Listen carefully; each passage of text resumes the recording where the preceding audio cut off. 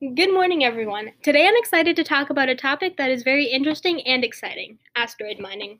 I agree. There's so much to this topic that it's impossible to get to it all. So let's get into it.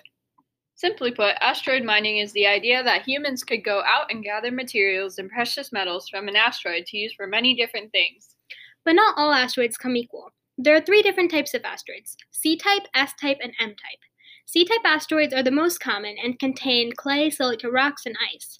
S type asteroids are less common, but they contain nickel, iron, silicate materials, and precious metals. M type asteroids are the most rare and contain large amounts of precious metals.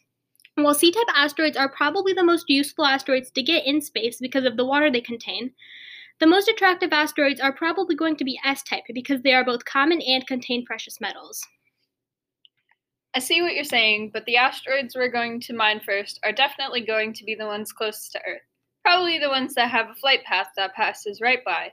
And even if we have an asteroid in mind, there are a lot of different things we can do. For example, we could mine and process everything on the asteroid, or bring back the mined rocks to be processed on Earth. Or, even better, we could change the orbit of the asteroid in a way where the asteroid moves into an orbit around Earth. Then we have our own asteroid full of metals orbiting right in our backyard.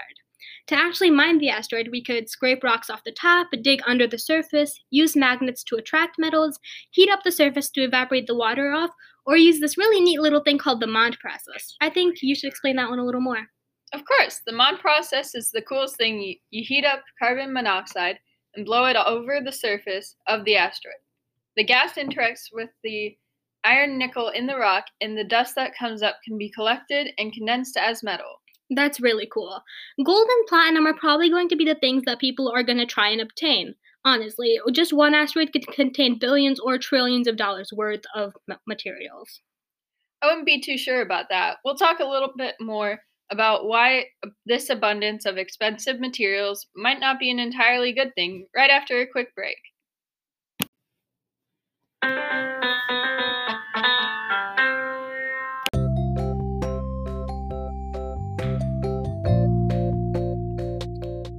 Do you have a space laser that needs using? Are you lonely and need a pet that'll never leave you alone?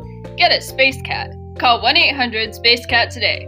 That's 1-800-SPAZCAT today. Disclaimer: Spacecast is a completely fabricated company. We do not take any responsibility for any mental or physical harm sustained from trying to contact us or obtaining a Spacecat. Do not try calling the number listed. We do not know where it leads. End disclaimer. Hope they get the memo.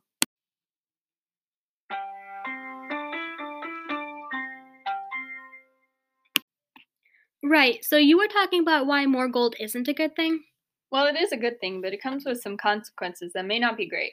Think of it this way: if you own a jewelry company, you hear that there's an asteroid that has a lot of those metals that you make money selling, and it's planning on releasing them into the open market.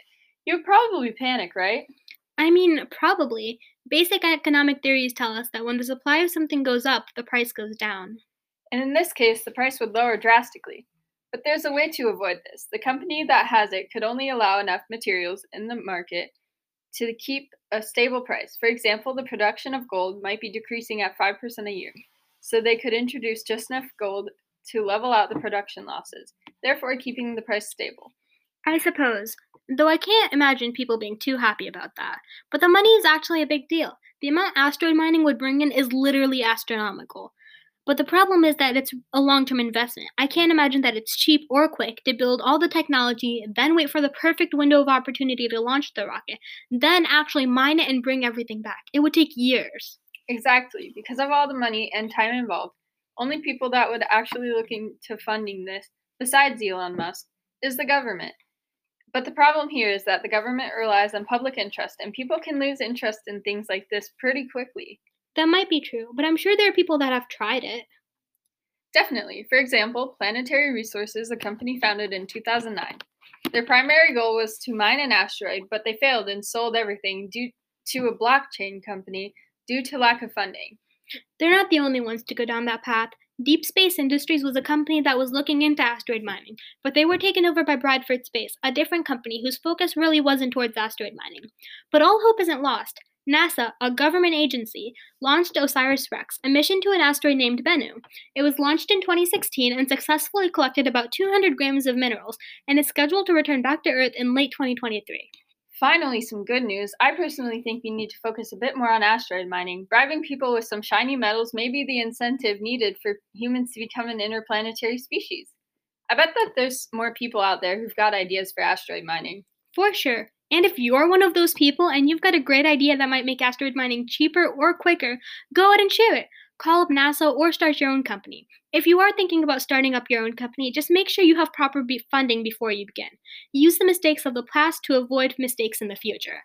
I hope that the future has bright things in store for asteroid mining. Goodbye for now, and we hope to see you later. Bye. Bye.